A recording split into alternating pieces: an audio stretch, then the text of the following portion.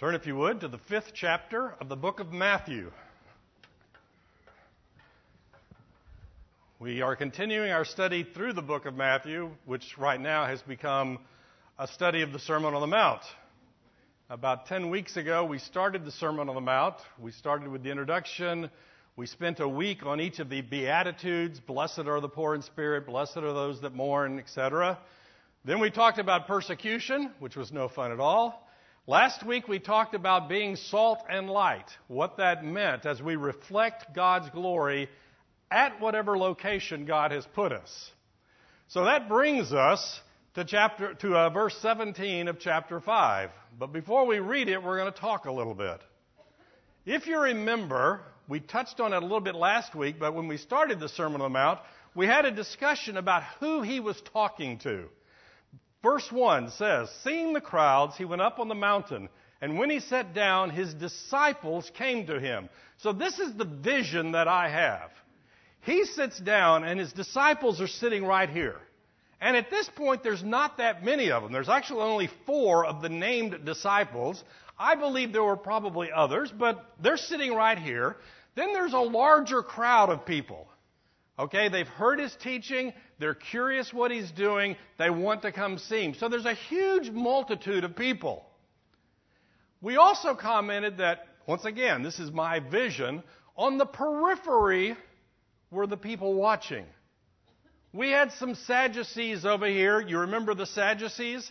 They were those religious leaders who had kind of worked out an accommodation with the Romans. Okay? I won't bother you. You don't bother me. The high priest was a Sadducee.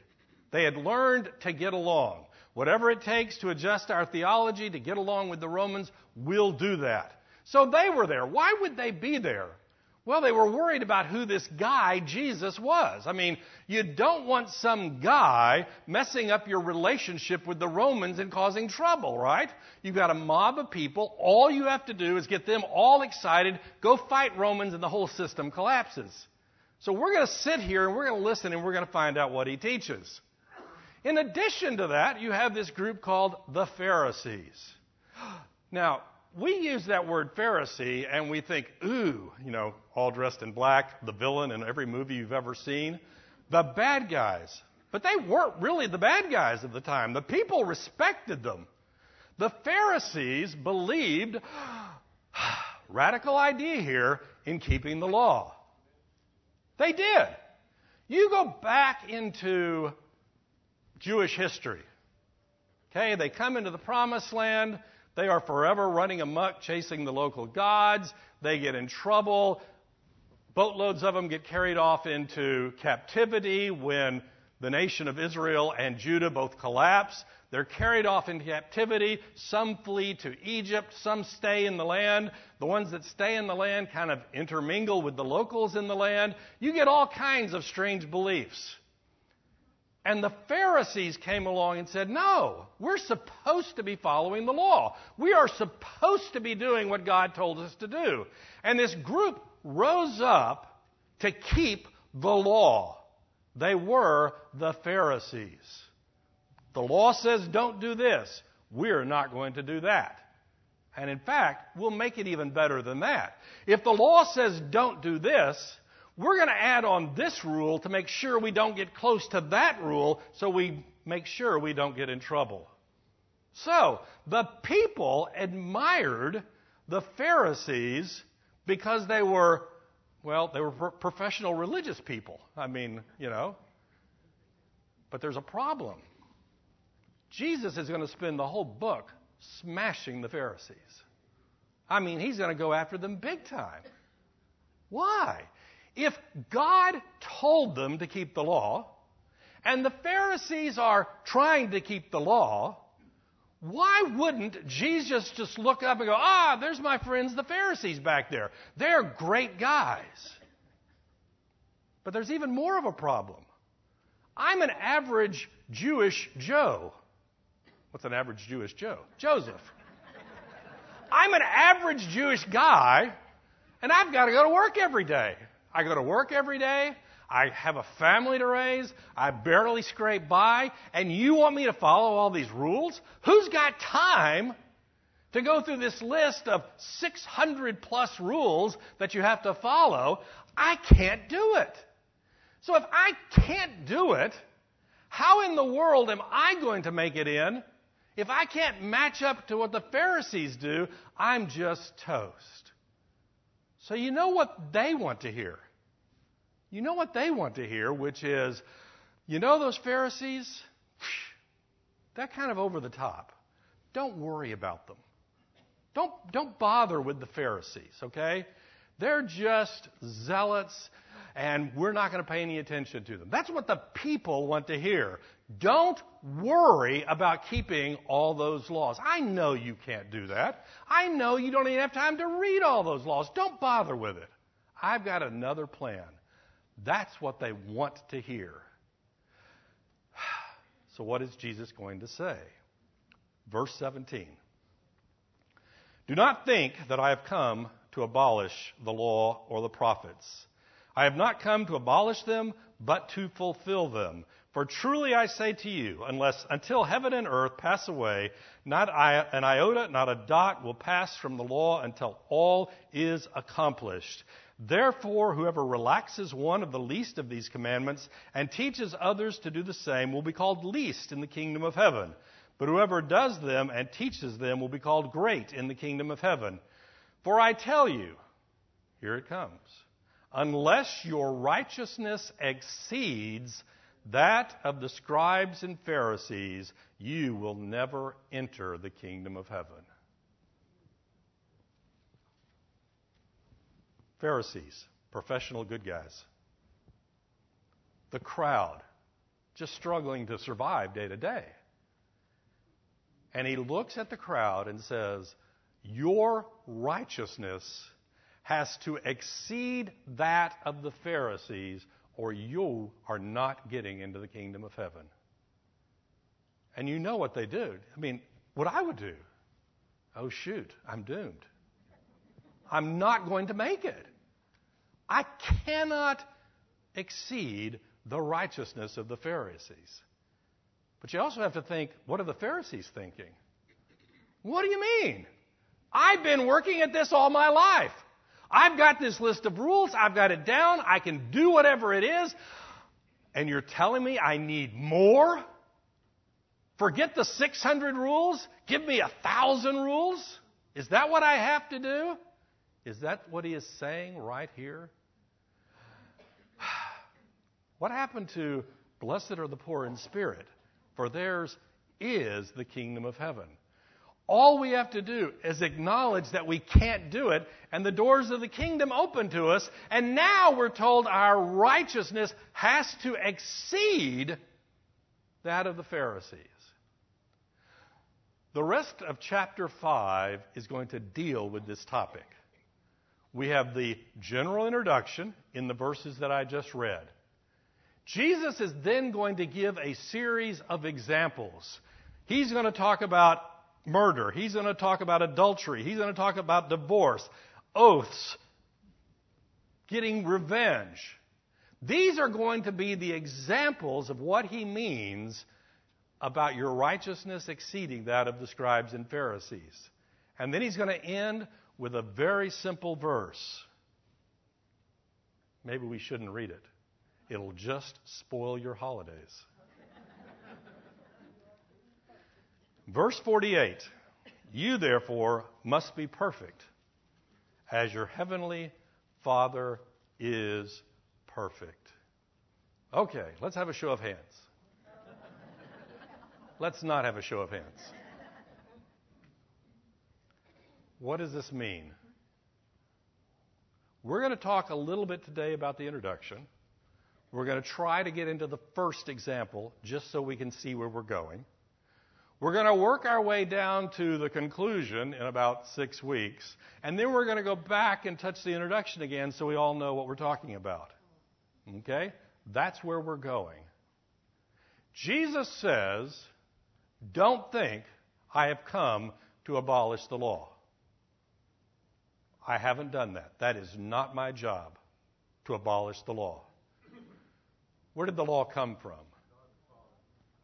If you look in the book of Exodus, that's where we usually start thinking about the law given to us. Moses goes up on the mountain, gets the 10 Commandments, gets a bunch of other rules and regulations, comes back down. The people are rebelling. He smashes it. He goes back up. He gets the list again, comes back down. Don't worship other gods. Don't worship idols. Honor your parents. Don't murder. Don't covet, etc., etc., etc. There's the law. It was brought down on the stone tablets from the mountain. And the Jewish people were supposed to keep it. They really were supposed to keep it. And they rarely did.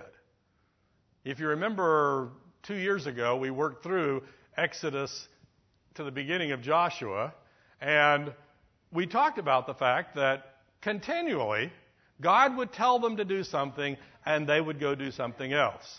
But they were supposed to keep it. In fact, if you get to the book of Deuteronomy, as they're entering the land, one group of guys stands up on this mountain and tells the people all the blessings they will get if they keep the law. And on this mountain, a group of men stood and told them all the curses that would be on them if they didn't keep the law. They were supposed to keep the law. Now, when we get to the book of Romans, we know that the law actually existed before it was written on those stone tablets, because we're told that God wrote the law on our human hearts. Remember, something bad happens, and we have this sense that that's not right. Where does that sense come from? It's because God's written it on our hearts. Now, we have corrupted it. It's like I've said before. My children, something happens, and one of them says, "That's not fair." Now, where do they get the idea that things are supposed to be fair? Because they have it built into their heart that there's a right and that there is a wrong. They've just corrupted it and defined right being what I want and wrong what you want. That's how they do it. But where does that basic sense of right and wrong come from? God gave it to them. God wrote the law on the human heart. We as human beings just ignored it, and He said, okay, just to make sure that no one can claim ignorance, here it is. And He gave it to humanity. I wrote it on a stone tablet. You have no excuse. That's what the book of Romans teaches us. We are today without excuse. The law was given to us. We know what it means. Now, we have this long discussion. In fact, we had this discussion just this morning. What about the poor guy in Africa who's never heard? Well, it's written on the human heart. That's the first one. But secondly, let's ignore that question. You've heard. We want to ask that question in some abstract, when in the reality, we've heard the word and we've ignored it. It's just an excuse. Now, it's a legitimate question, but we oftentimes use it as just an excuse. So the law was given to us for what reason? Why did God take Moses up on that mountain, give him the stone tablets? Why did He do that? Well, there's a couple of possible answers. One of them is to tell them what they had to do in order to be saved. And there are lots of people who interpret the Old Testament that way today. There's just one problem with it. They were saved before they got to that mountain. They had already been removed from captivity in Egypt. They had a covenant relationship with God before they got to that mountain. God chose them. Why? Because they were the best, they were the brightest, they were the most numerous? No. Go look at the end of the book of Deuteronomy, and Moses says, no, you're not any of those things. In fact, you're stubborn and rebellious. Kind of sound familiar? Why did He save them? Because He promised Abraham that He would. There was a promise. So when the book of Romans wants to talk about living a life of faith, who does it use as the prime example? Abraham. Abraham believed God, and it was credited to him as righteousness. That belief was enough. Well, Abraham was a perfect guy, right? Nope. We've got all kinds of sins listed for Abraham. But he was saved. Now, There's another problem, though. You go to the book of James, and he wants an example of the fact that while salvation may be by a work of grace and of faith, if you don't have any works, you're toast. And who does he pick as his example? Abraham. But he picked Abraham at a different point in time. Abraham believed God, and it was credited to him as righteousness. And then Abraham did what God told him to do that demonstrated that his faith was real. So, why did God give the law to Moses on the mountain to give to the people? One answer is in order to show them what it took to be saved. And there are lots of people who believe that. If I can keep this list, I'm in. A second possibility is that he gave them that list to show them that they couldn't do it. Okay? I'm going to tell you what it takes to be right with God. Okay? Here it is. Have no other God before you. Love the Lord your God with all your heart, soul, mind, and strength. Martin Luther wrestled with that every day of his life, and he just couldn't figure out because he knew he didn't do it. Until he saw in the book of Romans that there's a righteousness that is by faith from first to last. It's not my righteousness. It's Christ's righteousness. So, one reason, he gave it to us to show us what we had to do to be saved. Second possibility, he gave it to us to show us we couldn't do it. But there is a third possibility. And that is, he gave it to us to show us how we ought to live our lives. Not to earn our salvation, but to me it's like this. God created the universe. We've said this in here before. God created the universe so that certain things work and certain things don't work. What are the things that work? Worship God. Don't worship idols. Love your wife. Don't go chasing after other girls. Don't kill anybody. Don't covet other people's stuff, because if you do that, your life is going to stink. Don't do those things. So here we have three possible answers of the law. Which one's right? She just said all of them. How can that be? Well, 1 and 2 go really close together. Let me just tell you, if you followed the law from the day you were born to the day you died, you will probably get into heaven. Unless you're less than a couple of milliseconds old, you've already violated a few of the laws. We're not going to have any counters up here, telling you how many times you violated the law. We're not even going to talk about how many times you violated the law between your house and church this morning. The law says do these things, and we're not going to do those things. But at least on some bizarre theoretical level, if you kept the law, but you can't because you have a sin nature. But it does show us that we can't do it. Or does it show us that we can't do it? What if I got real serious about it? I mean, not just, I read it on last Sunday and I thought about it for 5 minutes this week. No, I got real serious about it. What if I really, really kept the law? And that's what the Pharisees set out to do. Rules with rules wrapped around them, with rules wrapped around those to make sure that I could be right before God. Or at a minimum, I could show the rest of the people that I'm better than they are. I mean, that's all that really counts, right? As long as I'm on the top part of the curve, I'm golden. And that's what the Pharisees were pushing. There was a problem with that. All it was external. All it was looking right before the right group of people so they would think you're in. But what does God look at? God looks at the heart. When we talk about your righteousness exceeding that of the Pharisees, there's a couple of different ways that we can look at the word exceed. Okay? There's at least two that I know of. I go to a restaurant and I order a steak. Okay? Or I go to another restaurant and I order a steak. But that steak is better than that steak. It exceeds it. Well, what does that mean? Well, it could mean that there's just more of it. Right? This was an 8-ounce steak. This is a 16-ounce steak. Whew, this one exceeds that.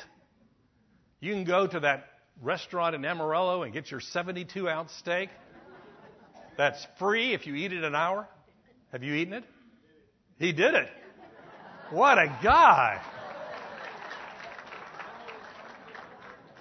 I could feed my family with a 72-ounce steak. But that is one way of looking at exceeding, right? It's more. So you have 100 rules. I've got 200. I exceed you. He has 300. He's better than both of us. But there's a second way of looking at it. It's not quantity, it's quality. I go to the little steak place. When I was in my younger days, I used to cook at a Bonanza Steakhouse. Cheap steaks for the whole family. I don't think that was their official motto. But it's a steak. But you go to Ruth Chris, and it's a better steak. Not that I would know. I've never been. There are better in quality, and there's better in quantity. Now, unless your righteousness exceeds the righteousness of the scribes and Pharisees, you're not getting in. Which of these two categories does it fall into? It's a different kind, a different quality of righteousness. You remember when we had the discussion about the Beatitude, blessed are the pure in heart, and we had a long discussion about what the heart was, the center of our mind, will, and emotion, who we really are. The law, as understood by the Pharisees, was purely an external thing. It controlled my behavior in public. What God wants is a changed heart. So it's not just, I'm not going to kill anyone. This is today's lesson, if we get to it. It's not just that I'm not going to kill anyone, I'm not going to hate them. It's not just that I'm not going to commit adultery, I'm not going to lust after another woman. I'm not even going to try to seek revenge. Instead, I'm going to give good stuff to those who do me wrong. It is taking the external law and bringing it in to the heart and making it a heart issue. That's how we're going to end up with, be ye perfect as your heavenly Father is in heaven. But how do we do that? Do not think that I have come to abolish the law or the prophets. Now, if you're a good Jewish audience, the law and the prophets is essentially all the Old Testament. The first half is the law, the second half are all the prophets. Yes, there's some wisdom literature thrown in the middle, but it is basically, he's saying, don't think that I have come to abolish all that you have received from the prophets. All that written, what we would call the Old Testament, don't think I've come to abolish that. And a lot of people today believe that. Good Christians believe that. Oh yeah, I don't like the Old Testament God, but I like the New Testament God. As if that somehow was a different thing than what we have. And he's telling them, don't think I've come to abolish any of that. I am not standing before you, Jesus tells them, to throw everything that you know away. Now, in one sense, if you were a scribe or a Sadducee, you'd say, okay, that's good. He's on our side. Don't think that I've come to abolish it. Rather, I have come, here it comes, are you ready? To fulfill it. Now, what in the world does that mean? If I've got a law, don't do this thing, We can talk about keeping the law, or we can talk about not keeping the law. And maybe we can get into a little discussion about the gray area in the middle. Okay? Those are the usual words we use to talk about this. I kept the law, or I didn't keep the law, but Jesus came to fulfill the law. What in the world does that mean? What is the Scripture all about? How you and I can be made right with God. How we can be saved is the word that we use. How can we, as sinful human beings, enter the presence of a holy God? Here's the righteous standard of God. And even on the external level, we have trouble keeping it. And when we get into the condition of the heart that we're going to do for the next 5 weeks, you're going to be toast. You mean I can't even get mad at him? No, you can't get mad at him. How can we do that? How can we do that? God set up this sacrificial system in the Old Testament. What was that all about? You've sinned. Without the shedding of blood, there is no remission of sin. I'm going to take this sacrifice, I'm going to slit its throat, I'm going to pour the blood on the altar, and the priest is going to tell you, okay, you're okay. You're okay with God. God said this blood covers, atones for your sin. Okay, that's good. Well, for some unit of time.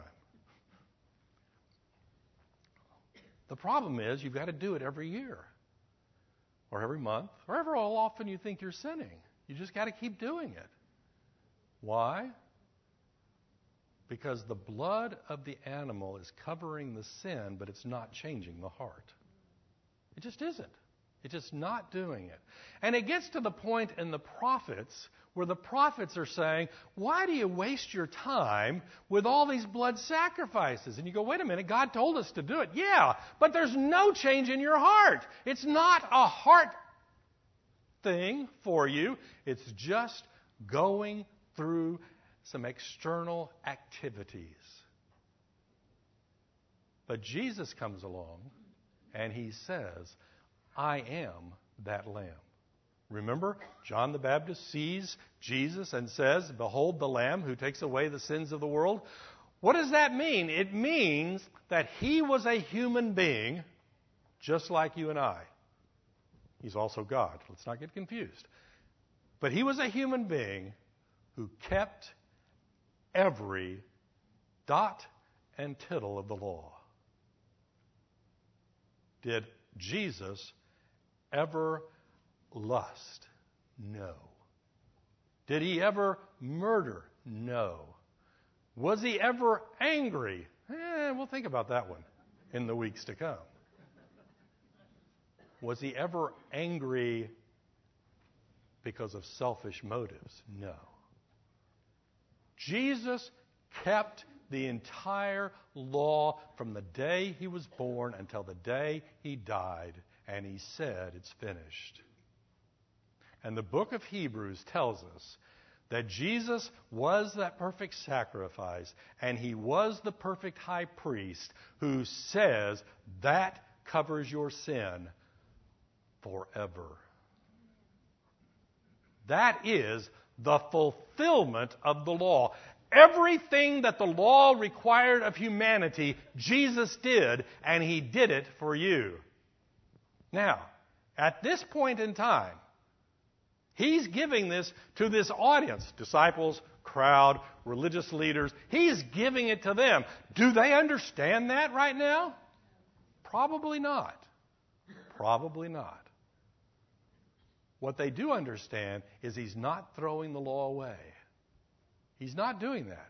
He's going to do something greater. He's going to keep it. I have not come to abolish them, but to fulfill them. For truly I say to you, until heaven and earth pass away, not an iota, not a dot will pass from the law until all is accomplished. What is a dot and a tittle? I don't know. Look at that verse we just read. The next to the last word is, right? What is the first letter of is? I. What's at the little top of the I that makes it an I? The dot. The jot. Until heaven and earth pass away, not one of those dots of the law of God is going to be irrelevant. The littlest, tiniest, minuscule punctuation mark is going to remain in the law of God. Don't think I'm just going to throw it away. We've had this discussion over and over and over in here. Many of us are convinced that here's how salvation works. I come to God, I say, I've messed up. I've got a long list of sin, and God says, no, you've got an even longer list of sins. But you know what? I'm going to pretend they're not there. I'm going to put on my blinders. I'm going to look the other way. I'm just going to pretend you didn't sin. And we're good, right? We're good? You know, I've done that with my kids before. They did something wrong. I didn't want to deal with it. I pretended not to see it. It works for ostriches. Do ostriches really do that? I don't know. And that's what we think God does. He sees our sin. I don't see your sin. He ignores it and he lets us into heaven. No. He deals with it through, what were the songs about this morning? The blood of Christ. That's what he does. Don't think that I've come to abolish it. Until heaven and earth pass away. Question. Has heaven and earth passed away yet? Not that I know of. Could be wrong, but I don't think so. Therefore, whoever relaxes one of the least of these commandments and teaches others to do the same will be called least in the kingdom of heaven. But whoever does them and teaches them will be called great in the kingdom of heaven. Now, we are talking to people that are in the kingdom of heaven, right? This is least and greatest. It's not those inside and those outside. But basically, don't go telling people that they don't have to do what God tells them to do. Okay? You may get to heaven telling people that, but you're going to be at the bottom of the pecking list. Don't tell them that the law has gone away. It hasn't gone away. The law has been fulfilled in Jesus Christ. More on that later. For I tell you that unless your righteousness exceeds that of the scribes and Pharisees, you will never enter the kingdom of heaven. Exceeds. Not more in quantity. You've got 100 rules, you've got 200, you're better. But different in quality. And we're going to look at the first example. We're going to get started on the first example. Okay? Verse 21. You have heard that it was said to those of old. Each of these examples is going to start with that phrase. You've heard it said. Now, some people want us to believe that these traditions that he's quoting are just Pharisaical laws, because, they just made them up. Well, in this particular case, it comes straight from the Ten Commandments. God spoke this.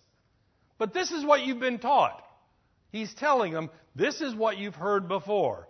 You have heard, you shall not murder, and whoever murders will be liable to judgment.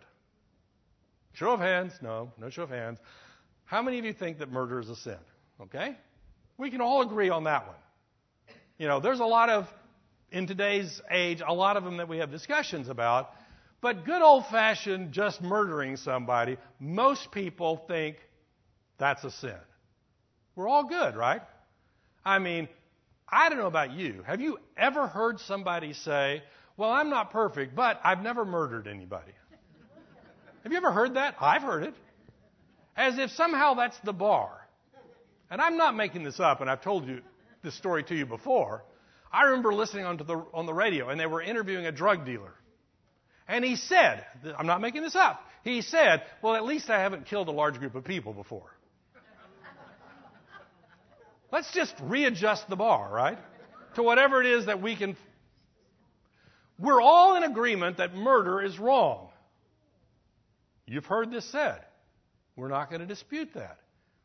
But murder is an external thing.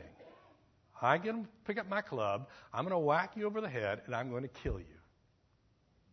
What about the heart that produces the inclination to murder someone. I can stand up here with a straight face and tell you I've never murdered anybody. Okay? I never have. I shot myself one time, but that's a whole different story. I'm sure you've heard that story before, but we won't go there. You shall not murder, and whoever murders will be liable to judgment. But I say to you that everyone who is angry with his brother will be liable to judgment. Shoot. If we define brother in the most tight, small, minuscule, compact way we possibly can, I still haven't passed this. Because I've got one brother. I'm sure there's some point in my life that I got mad at him. Well, I know that I did. Why has he gone from murder to anger? Because murder is the external and anger is the condition of the heart that produces it. Now, probably next week, if not the week after next, we will have a discussion when we're talking about adultery versus lust and et cetera. Well, since I'm already mad at you, I might as well shoot you because it's the same thing, right? No. There are human consequences of sin. We know that. We know there are human consequences of sin. But we also know that unlike me, God can see your heart. I can't judge your heart. All I can do is look at your external behavior. But God can look at the heart. He knows what drove that external action. So in God's economy, in His perspective, the condition of the heart is where it begins, where the rebellion of God against God, where the sin begins. And He's interested in what's the condition of your heart. Now, don't say, well, then I'll go ahead and murder somebody anyway because I'm mad at them. No, we'll deal with that more next week. External, internal. Looks good to other people, I've got a chance of keeping it. People can't see it, but God can see it. And God says this is where it starts. This is where sin really begins. What Jesus is going to do is He's going to take that set of Old Testament laws and He's going to demonstrate, not with all of them, but with enough examples to get your attention, He's going to demonstrate that what the intent was that those laws would change your heart, but those laws can't do it. Only Jesus can. How do we change our heart? Blessed are the poor in spirit, blessed are those that mourn, blessed are those who hunger and thirst after righteousness, and blessed are the meek, all those things that we've been talking about. He's telling them that external following of a set of rules, even if it's a good set of rules, that has no change in your heart is not going to get you into heaven. It's just not going to do it. But I say to you that everyone who is angry with his brother will be liable to judgment. Whoever insults his brother will be liable to the council, and whoever says, "You fool," will be liable to hell. We see a progression here. I am angry at you. I utter some just oath at you. In fact, I think in the King James it says raka. Raka is one of those words that they don't even bother trying to translate. It's just kind of an insult. Just raka. You just, ugh. Today we would substitute that with some cuss word of some sort. Not only am I angry at you, I demonstrate that anger with just some lashing out at you. And each of these progressions produces, in God's eyes, greater judgment. So we have anger. We have that anger being vocalized. And at the end of it, we just have me looking at you and saying, "You're a fool. Why? What's so bad about that? Well, go back to the book of Proverbs. I love the book of Proverbs. Go back to the book of Proverbs. The fool says in his heart, there is no God. When I tell you that you're a fool, what am I saying about you? Here's the circle of people who are in, and you're out there. That's what I'm saying. I'm saying you are outside of a covenant relationship with God. You are a fool. Now, it's interesting because we've actually had some discussions in other sections of this church. If I read the book of Proverbs, there's lots of things that says the fool does this, the fool doesn't do this, the fool... And sometimes we have a tendency to say to somebody who's doing those things, you're a fool. Okay? Well, is that a violation of this commandment right here to not call someone a fool? Well, maybe. If I'm pointing out specific behavior and I'm quoting the book of Proverbs to say, you did that, that's what fools are doing, you're acting like a fool, okay, I can understand that as being okay. What it's talking about here, from the progression of anger to vocalized anger to calling someone a fool, is I am making judgment on your eternal soul. And we're not supposed to do that. Particularly not in anger. There's an out? No, there's not. Oh, you have foolish ways? Oh, that's not the one I thought you were going to give me. There's another out. Some of your translations, I don't know, may say what? If you are angry at someone without cause. Okay? Some of them actually say that, right? So, why did they put that in there? Well, first off, as far as we know, it's not in the original. It is probably one of those phrases that somebody put in as a commentary. Now, it happens to probably be true. Okay? It does. Why? Because we look at Jesus. Jesus enters the temple. Jesus is really ticked off that they are selling things. They had turned it into a marketplace. And he gets ticked off. He gets his whip and he cleans house, literally. So there must be a chance, at least, to be angry and it be okay. Well, there is, but that's not what he's talking about here. He's talking about anger where you want to kill somebody. He's talking about anger that you want to insult them. He's talking about there is a discussion, don't let the sun go down on your wrath and that kind of thing. We can talk about that at length. There is a place for righteous anger. But let me let you in on a little secret. Most of your anger doesn't fit into that category. Maybe I should broaden that. None of your anger fits into that category. I've been angry a lot in my life. To the best of my knowledge, I've never been angry for a righteous cause. I get angry because I didn't get my way.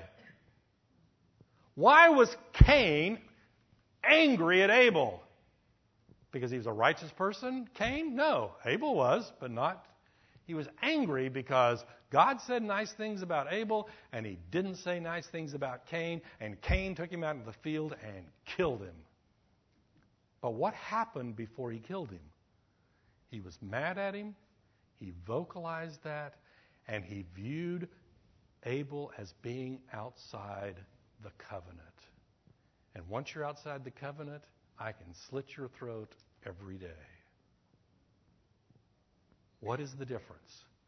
The Pharisees had never murdered anyone, probably. I have never murdered anyone, definitely, or at least to my knowledge. Okay? I haven't done that. But that's just the external. And Jesus is going to spend all the rest of chapter 5 taking the external activity and moving it to the condition of the heart. Now, is he just doing this to beat you over the head? Is he really, is that the purpose of doing this? You know, You thought it was bad enough that you couldn't keep the Ten Commandments, and now Jesus is going to take the Ten Commandments and he's just going to raise them up 2 more notches. I mean, there's no way. Oh, woe is me. No. If you've been following this progression, you're already past that point, right? Because blessed are the poor in spirit, those who acknowledge they can't do it. What we need to understand is the condition of the heart is what matters in the eyes of God. Then how do we change that?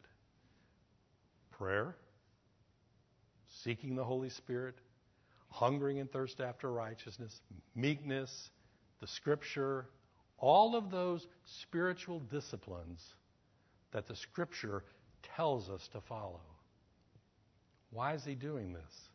Because he doesn't want you to be a Pharisee and think that you're doing okay even though you're mad as you can be at those around you. I mean, people in churches have fights, emotional fights, physical fights, weapon fights. I mean, fights all the time. Where does that come from? The human heart. God does not want us to be content with a mere external following of the law. He wants us to understand that our hearts need to be transformed. This is not a club to beat you over the head. It is God telling you what is important. But then, and here's the cool thing, we had this discussion. What did the audience hearing this on day 1 understand? I'm not sure how much they did. But we're beyond that. We understand that God has promised to believers the Holy Spirit to do all of these things in the human heart. But when we begin to believe that all we're interested in is the external behavior, as long as I look good to you, I'm okay, then I have become a Pharisee. And Jesus looks at them and says, you are whitewashed tombs. You go to the cemetery over here, there's the mausoleum. It's made out of fabulous material. It looks good. It has been painted. It has got nice flowers around it. It really looks good. And inside of it, what's there? Death. And that's what Jesus says the Pharisees are. And the Pharisees are the same today. But when I acknowledge that it is a condition of the heart, and I allow the Holy Spirit to work in my heart, then I can begin. Then I can only begin to get to verse 48 about being perfect. We're going to have a lot to say about that, but we're going to work our way up to it, one verse at a time. So, next week we'll finish off being angry, and we'll start in on good old-fashioned adultery. Let's close in prayer. Dear Heavenly Father, thank you that you came to change our hearts. I pray, Lord, that we would allow the Holy Spirit to work in us, that we would acknowledge a need for not just a change in our behavior, but a change in our heart. For it's in Jesus' name we pray. Amen.